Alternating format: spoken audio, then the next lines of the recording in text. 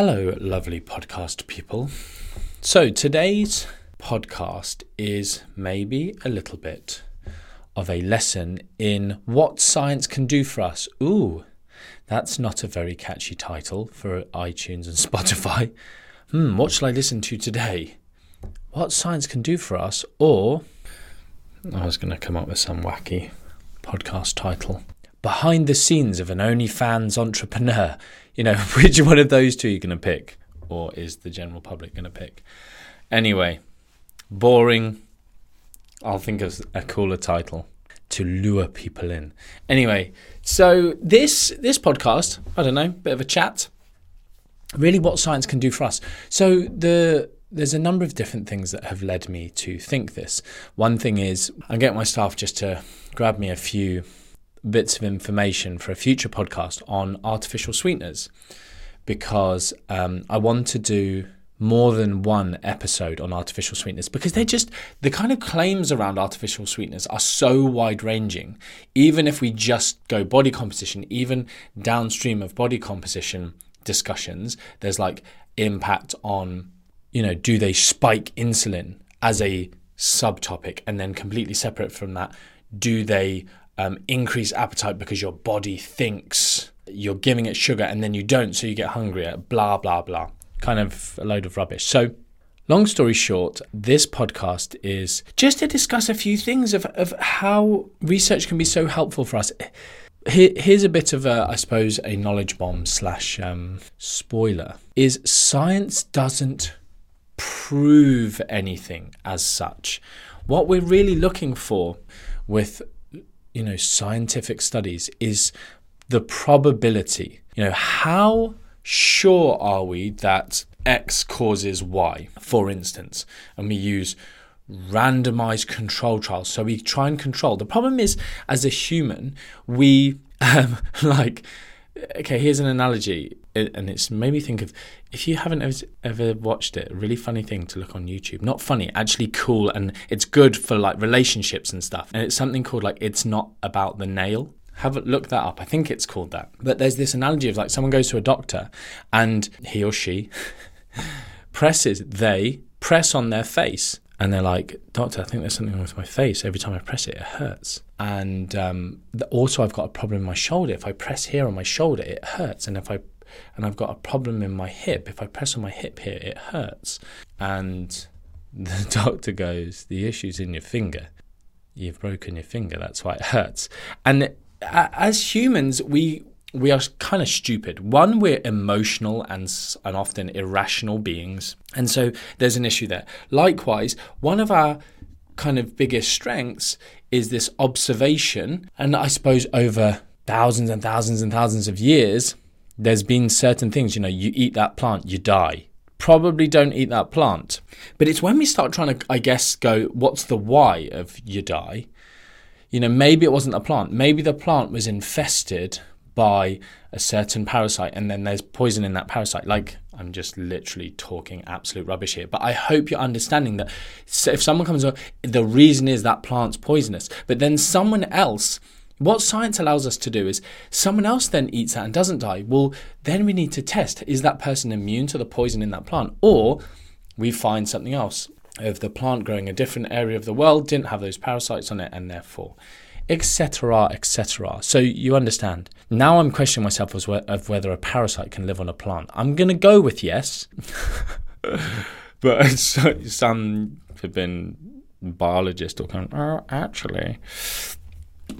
Anyway, a parasite lives on a host and a plant can't be different. I don't know, okay? That's not the point. Focus on the point.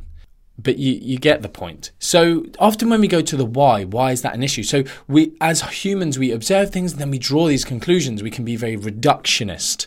We just reduce it to the most simple thing. Carbs cause obesity. Carbs make you fat. When I eat lots of carbs, I get fat. Because you don't understand the concept of energy balance and fat balance and calories, etc. So reductionist means we reduce it down to the simplest form, which people try to do. Zealots try to do. People who try to sell you books or supplements, they do this. People who want to be famous and go, it's because of the glutens, it's because of the insulins. The insulin fairies doing it. Buy my book, buy my insulin correcting program. Whereas really often things are multifactorial. They're multifaceted. There's a huge number of different factors that, for instance, promote disease in humans, disease of obesity, for instance. And so, but science is amazing in that it can be so life-giving in many, many ways. For instance, in my exercise podcast, which was 1 or 2 or 3 or 4 podcasts ago, very specific there, you're welcome. I kind of talked a little bit about weight stigma, a little bit about the idea that exercise can be downplayed, the importance of it when it's like, don't bother doing exercise. It doesn't burn very many calories. It's loads easier to just cut calories. But you can flip that statement on its head and go, cutting calories is hard, and you get hungry. And without cutting calories and simply doing exercise, even if you don't lose weight, or doing exercise which burns approximately 200 calories and then feeding approximately 200 calories, and you get health benefits from that scenario. It kind of reminds me of the G-flux concept that John Berardi used to talk about 1 or 2 decades ago, which was different. But anyway, I was just saying, it popped into my head. It was quite a cool concept. It was more about basically training as much as you can in your, that fits your lifestyle, and then eating up to that, to fuel that, and then maybe adjusting from there in terms of body composition. But anyway, point being is doing more exercise, doing more physical activity, doing resistance training is really, really helpful. And the point I wanted to make there is, doing resistance training, for instance, can improve. It reduces what's called hyperleptinemia and increases our insulin sensitivity, which then improves appetite signaling, and we might just naturally eat less and end up losing body fat without having to consciously cut calories, which leads us to be hungry, which, there's other issues involved there. It's not completely an inert behavior, actively cutting calories. So science kind of really informs us of some cool stuff. So one of those things is we still don't fully understand. There's this interesting fat and fit and thin and unfit and thin and fit, and what's the total mortality, all-cause mortality between these groups. And it basically shows you can be, as classed by BMI, which is obviously there are big issues with that, but overweight or obese or whatever. But if you are fit, then you are likely in a much, cardiovascular wise, you are fit, you're in a much better position with regards to dying of all causes than someone who's, classified BMI as normal or healthy or desirable, but you are unfit, which is one of the reasons I've taken up jogging. People look at me and go, you're healthy, I'm not, at the same time, my blood markers do come back as very healthy. So I'm doing something right somewhere, if that is nothing more than just simply my grandmother's genetics. She seems to be immortal. But I want to still do more. Someone I don't hit 2,000 steps a day. I don't get enough sunlight or, go outside enough. So anyway, the point being is research kind of is showing us that, and it's cool, and we don't have all of the answers, but it's fantastic to know. Do you know what? Even if I'm really struggling with my weight because I'm all for people wanting to lose weight for aesthetic reasons. All power to you if you want to do that. Not because someone else wants you to, not because society is forcing you to. Society isn't forcing me to want to be jacked. And I don't not love myself now, but I would love to be super mega jacked. I said to a friend the other day, there's this famous video of a professional bodybuilder from, I guess, the 80s, 90s era called Kevin Levrone. Loads of you will know who he is. But there's this famous video of him, and he bows on the stage and kind of shakes his arms and his delts and his traps and his arms. He's just frigging massive and cool, but not... there's another guy, Marcus Rule, he's just kind of not as prettily put together. He's just a monster.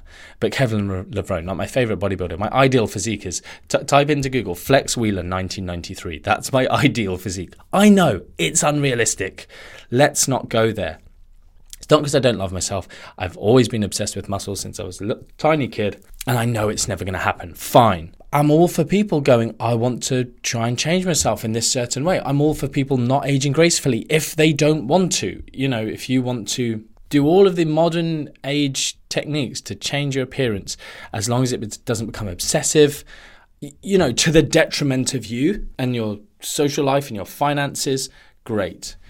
Anyway, my point being is, isn't it great that if you can't or don't want to particularly lose weight, science is telling us that you can be healthy if you simply do healthy behaviors, which is getting plenty of steps and exercise, and potentially exercising, not just going for walks, actually physically training your cardiovascular system with some level of endurance type exercise, cardiovascular type exercise that is intense. Okay, and obviously you can do high intensity interval training, and that can also improve your VO2 max, blah, blah, blah, all of my sports science days. Yes, we won't go there. But it's cool. Like, this is why science is fantastic, because lots of these lies and myths and stuff like, you can't be healthy if you eat late at night. Wrong. We know that's not true. You will put on fat if you eat after 6 p.m. or late at night. Wrong. You will put on fat if you eat carbs before bed. The carbs will turn to fat. Wrong. One of the fantastic things about science is that we can prove that stuff isn't the case. Like, we can categorically prove. Like, when people go to me, can you gain muscle and lose fat at the same time? Yes. Yes, you can. Well, how can you? Because we have literally shown that it can happen. Is it optimal? Probably not. But we know it can happen. Does it happen literally on a second by second, minute by minute basis within the body? Potentially.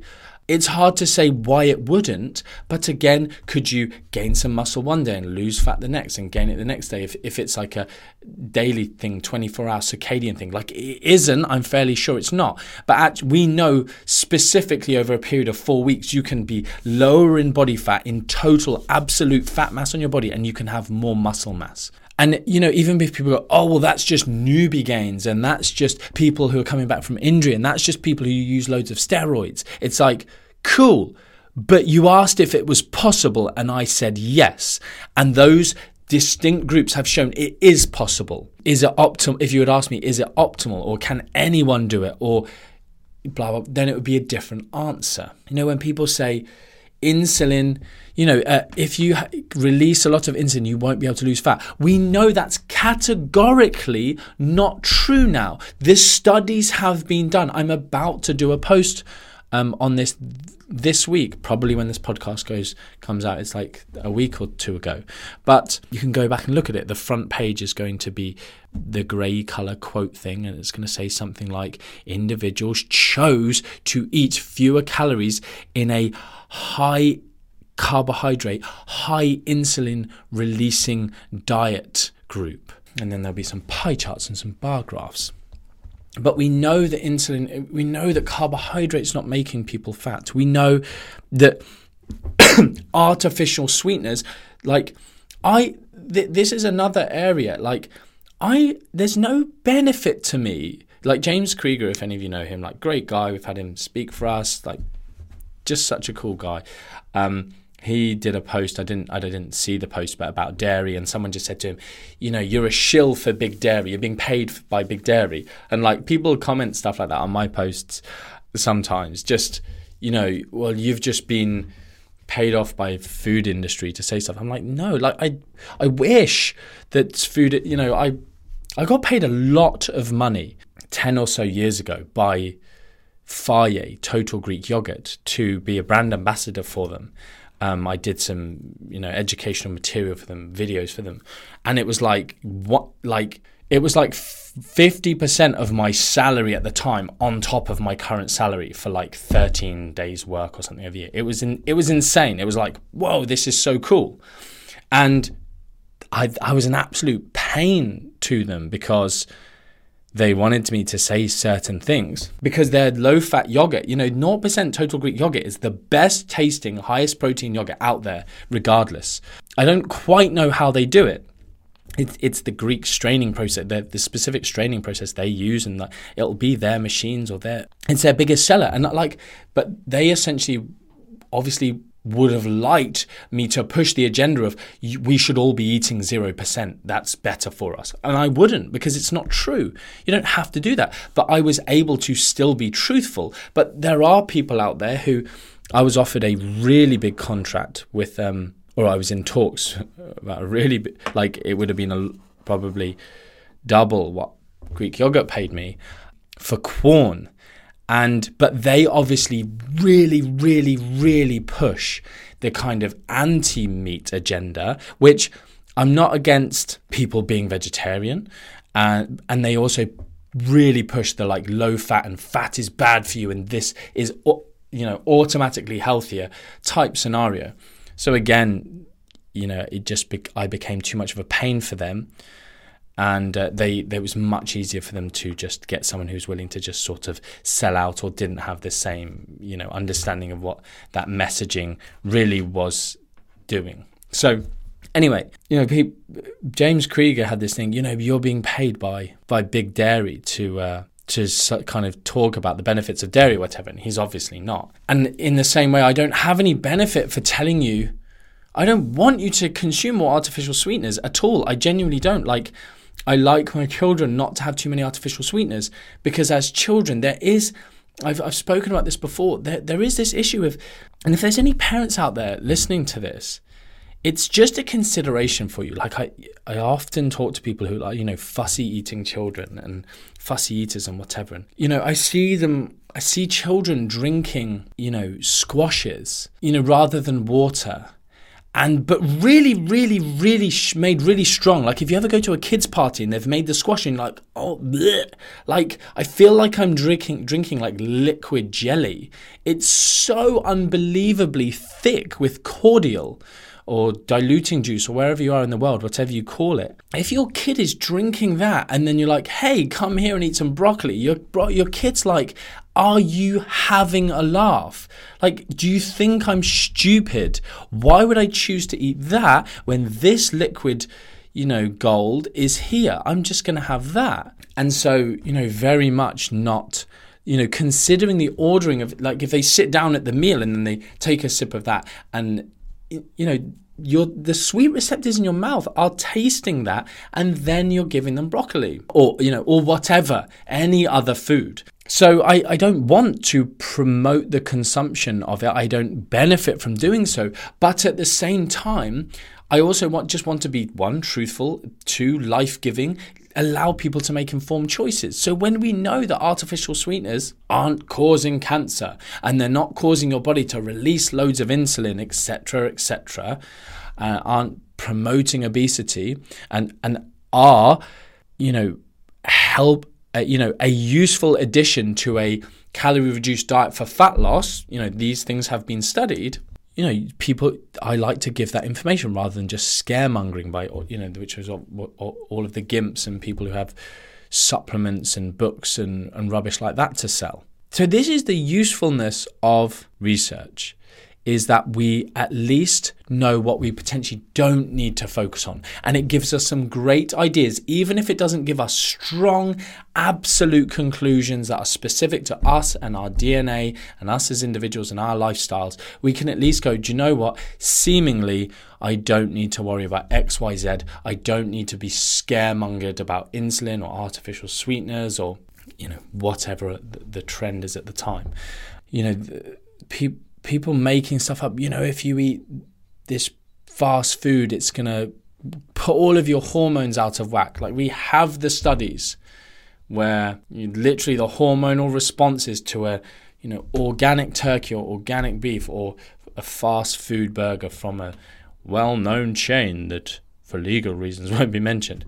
The study's been done. That study's out there. I'll put it in the show notes if you want it. Whoever's time pointing this for me, please find that study or ask me and I'll give you the link. So there was one more thing I was going to say. Yeah, it's just other stuff. Like, again, I don't want to promote sugar consumption, like, or like added sugars or like ultra refined food products, and sweets. Like, I love sweets myself. I make the informed choice to eat sweets, but knowingly I'm not being misled. Like, again, we have the studies with very, very, very high sugar, not a healthy diet.